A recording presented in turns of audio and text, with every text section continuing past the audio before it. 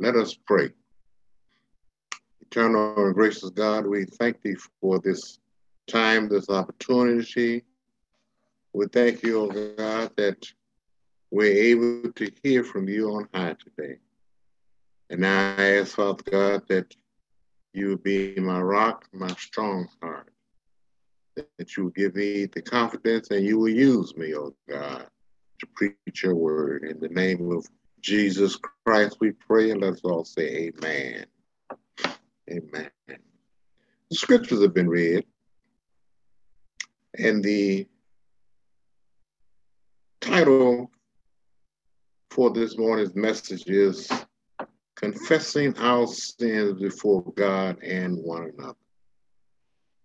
And I was looking at our confessions of faith, and I asked the question once before. I said, I wonder how many times do we say this just because it's a litany that's printed before we take community?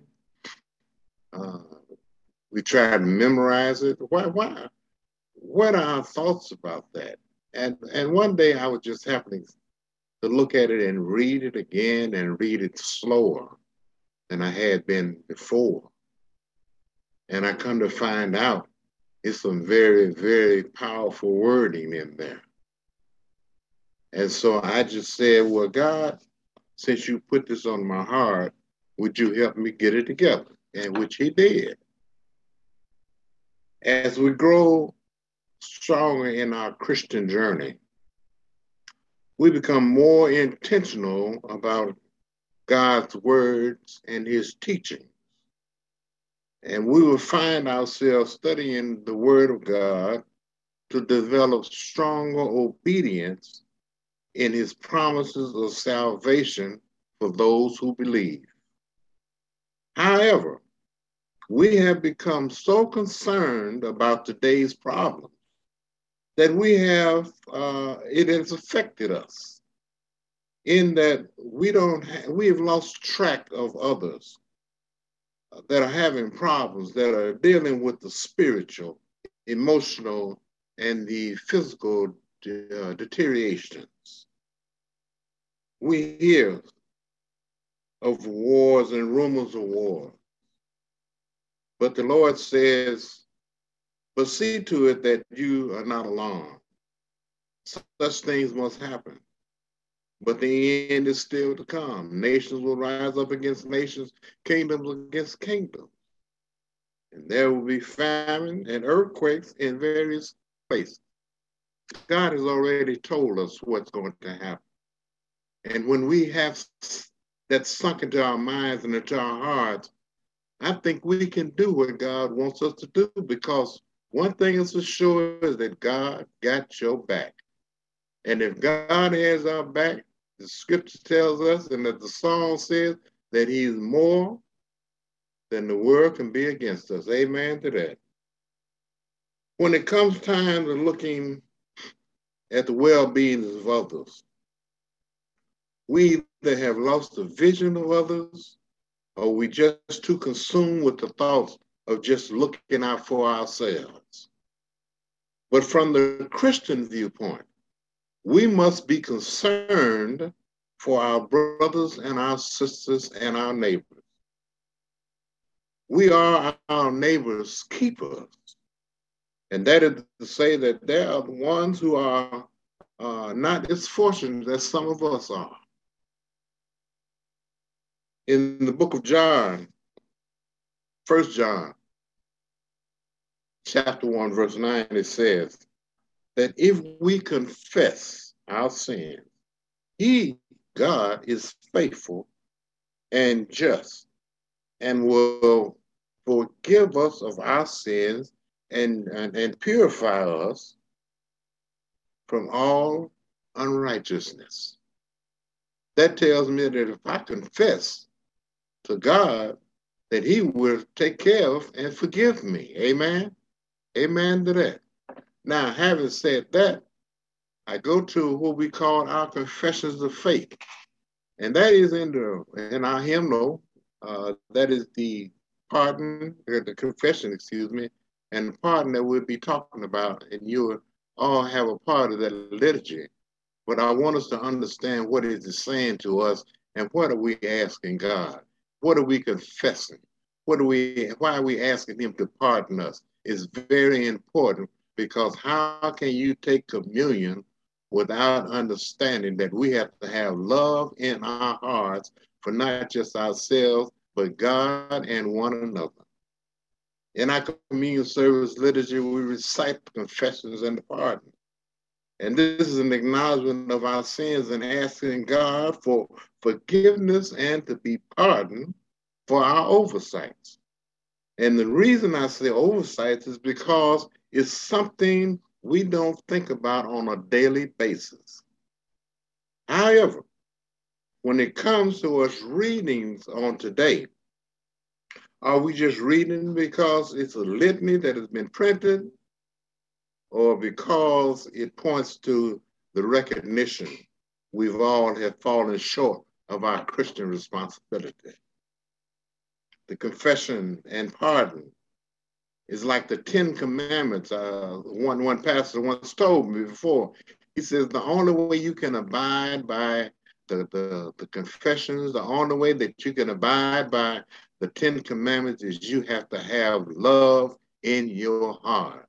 And if you don't, without love, you cannot be successful.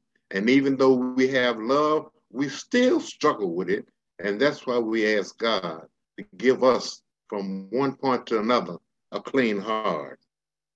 What is confession prayer? And why is it important? In simplest terms, confession prayer is the acknowledgement of our sin. And why is confession important? Well, I tell you, number one, is because confession is God's mechanism to restore our broken relationship with him as well as others. Confession allows us to experience the grateful forgiveness of God, which was purchased on Calvary by the death and resurrection of our Lord and our Savior, Jesus Christ. And when it comes to beginning our ritual before communing together, we have this litany to get us started. But how many of us really pay attention? I mean, close attention to what we are reading and the seriousness of this confession and pardon. How many times have we taken a book and we read it or we scan through it and really didn't get the main idea of it?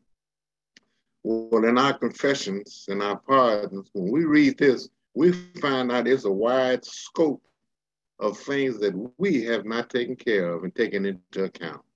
But thanks be to whoever wrote this prayer. It takes on the whole scope of all that we have forgotten about. We haven't had our minds on. We haven't worried about our neighbor. We haven't worried about anything. We have not even worried about really loving God. Amen. Amen. Let us take a look at some of the confessions for just a moment. When it starts out, it says, merciful God, we confess that we have not loved you with our whole heart. Think about that for a moment. And I think this is a true assessment of our love for God. We first must acknowledge the fact that we don't love God with our whole heart. We just don't do it. We have not done it. To love him with our whole heart is to love God with your soul. I mean, that's a love that's deep down. That's a love that's called it agape love. That's a love that you have for he who has created each and every one of us. I'm talking about a love that really we can't define it, but we can feel it when we're talking about God. Remember when we were kids, I'm talking about all of us now. I'm talking about some now. You have your little boyfriend, your little girlfriend, and you kiki, you're holding hands. We used to call it in the day palm pressing. We go to the show, go to the dinner, And at some point you say, I love you. And keep on going and keep on going. But all of a sudden something happens and the relationship breaks off. You wasn't really in love in the first place. Because if you were in love, guess what? You would have stuck by that individual, man. And that's the kind of love that God has for us and that we should have for him. That even though we break that relationship, we can always come back and say, God, forgive me for I have sinned against you. Matthew 22:37 tells us, love the Lord your God with all your heart and with all your soul and with all your mind. Love him, love him, love him. Then we move to another part of our confession. We have failed to be an obedient church. First, the church is a body of faithful believers who adhere to the belief that God is the creator of all that is, the teachings of Jesus Christ, and the power and the guidance of the Holy Spirit. That's what the obedient church is made up of. It is made up of those believers who believe this, that God is always the first person, that where God is the first person of the Trinity. Amen. Jesus is the second person and the Holy Spirit is the third person, but all are God. And we as a church, as United Methodists, as Christians, this is what we believe without question and without doubt. As an obedient church, God has given us, the church, specific instructions as how to worship him, which we got to worship him in truth and in spirit, and to love one another as he loves us. That obedient church that I'm talking about, that body of believers who are led by the guidance and the spirit of the Holy Spirit. But at some point, we seem to get off track. We seem to get out of whack. But thanks be to God, he continues to work with us until we get it right. You know, when we look back and read the scriptures about the potter and the clay, you know, one of the things about that is that when that potter was making whatever he was making, and he got it just about the way he wanted it, he'd take a real close inspection of it and he'd find it's a crack in it. It's some kind of mar in it somewhere. And what he would do was to mash it right back down again and start over again. And he was trying to build it so without any mars or any cracks or anything like that. He wanted to be perfect. And that's what God is working with us. And this is why he wants us to be the obedient church, the church that does his work and does his will, the church that opens its doors to any and everybody, the one that has ministries that will meet the needs and not only the church members of people in that particular community. That's the obedient church. Next it says, we have not done your will and we have broken your laws. Scripture tells us that everyone who sins breaks the law. In fact, sin is lawlessness. But you know that he appeared so that he might take away our sins, and in him is no sin. Amen to that. But let me tell you something. There's some good news to this. Good news of transgressions against God, but through his grace, he'll save us and he forgives us of our sins. We have not loved our neighbors.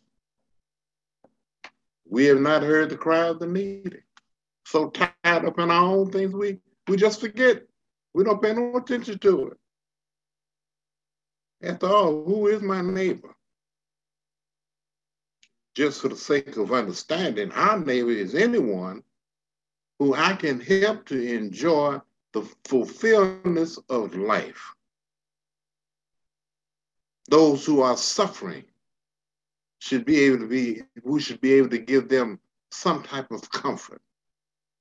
We ought to be able to give pat on the back and help them out some kind of way and let people know it's going to be all right because God is in control. And when you have in your mindset that God is in control, there is no fear. There is no fear.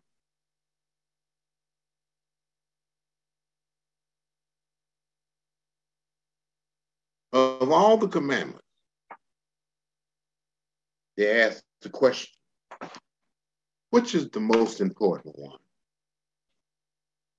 And Jesus replied, the most important one is this: love the Lord your God with all of your soul, with all of your mind, and with all of your strength. And the second is this: love your neighbor as you love yourself. There is no commandment greater than these. I'm not going to hurt myself.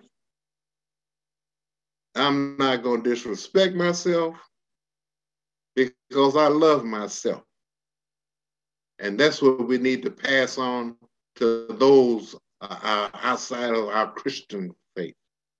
And what I mean by that, those who have no relationship with God. Some kind of way that God will open a door that we can talk and let somebody know God loves you and so do I.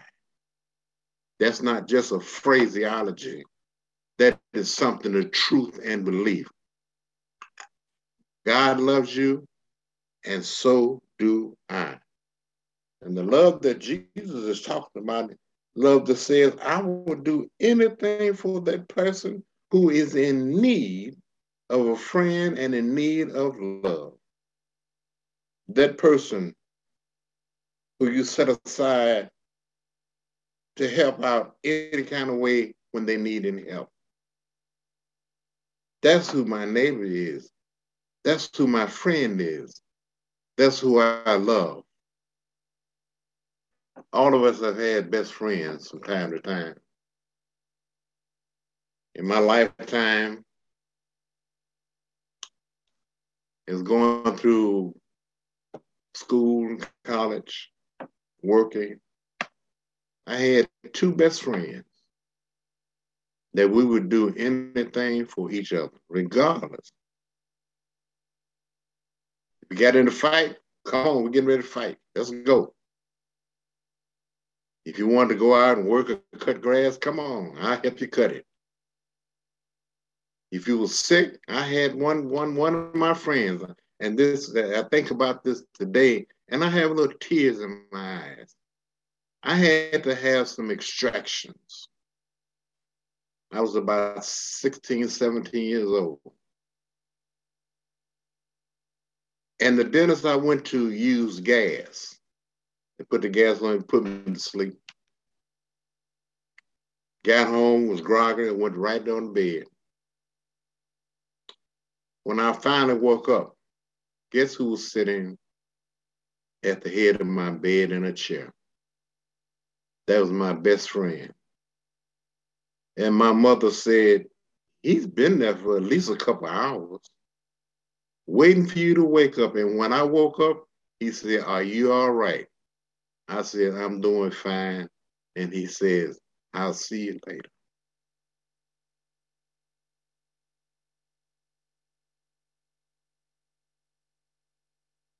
That's what a friend and a neighbor will do for you. And just think of what God can do to you, with you, and for you. Amen to that. The Jews and Jesus today would largely have understood their neighbors to be their fellow people, people who look like them, people who act like them, people who are in their circle.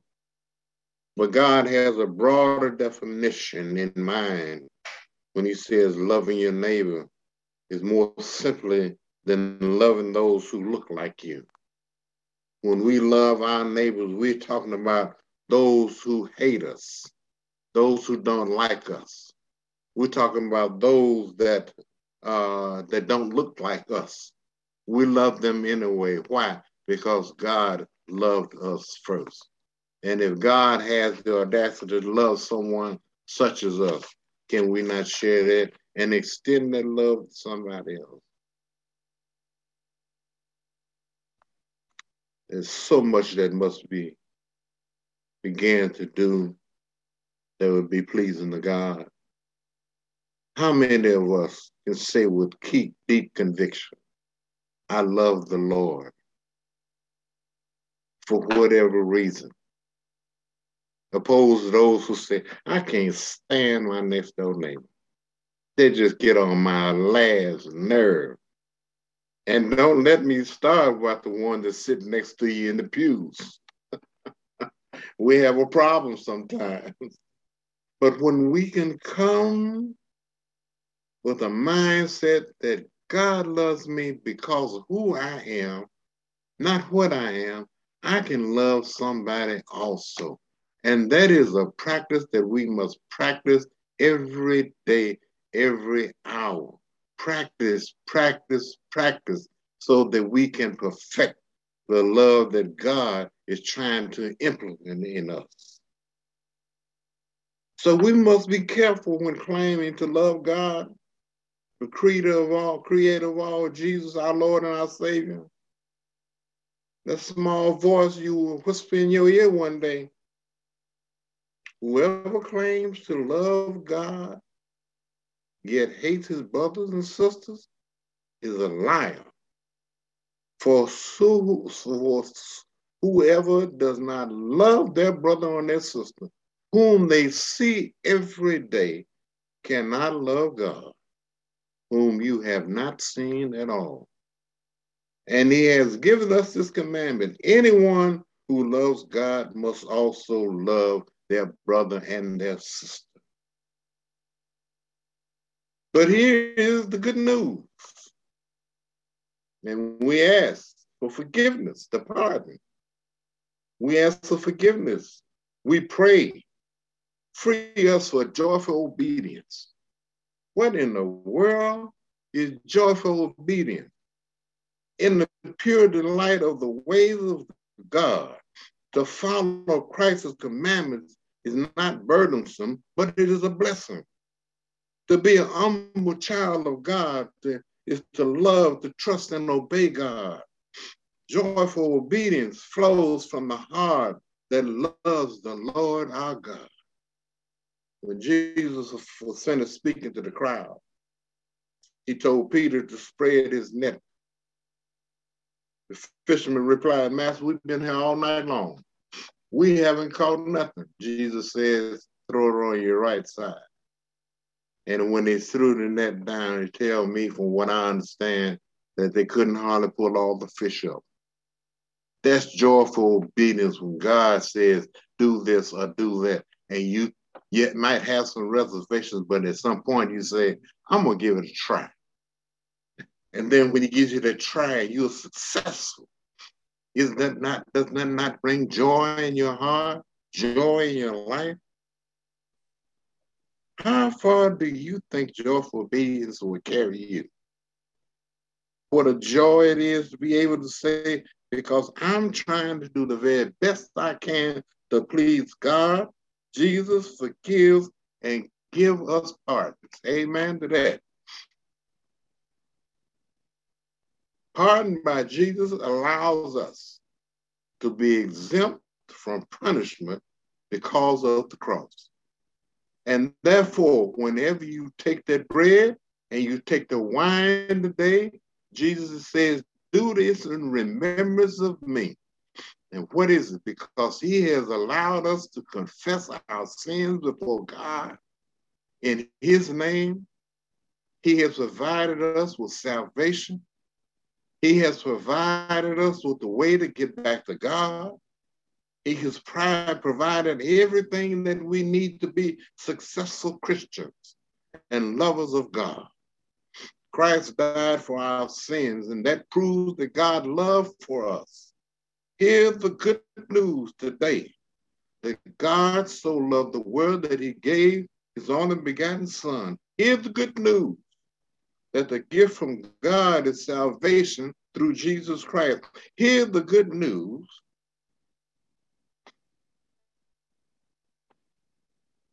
that he shall be with us for eternal life. Here's the good news.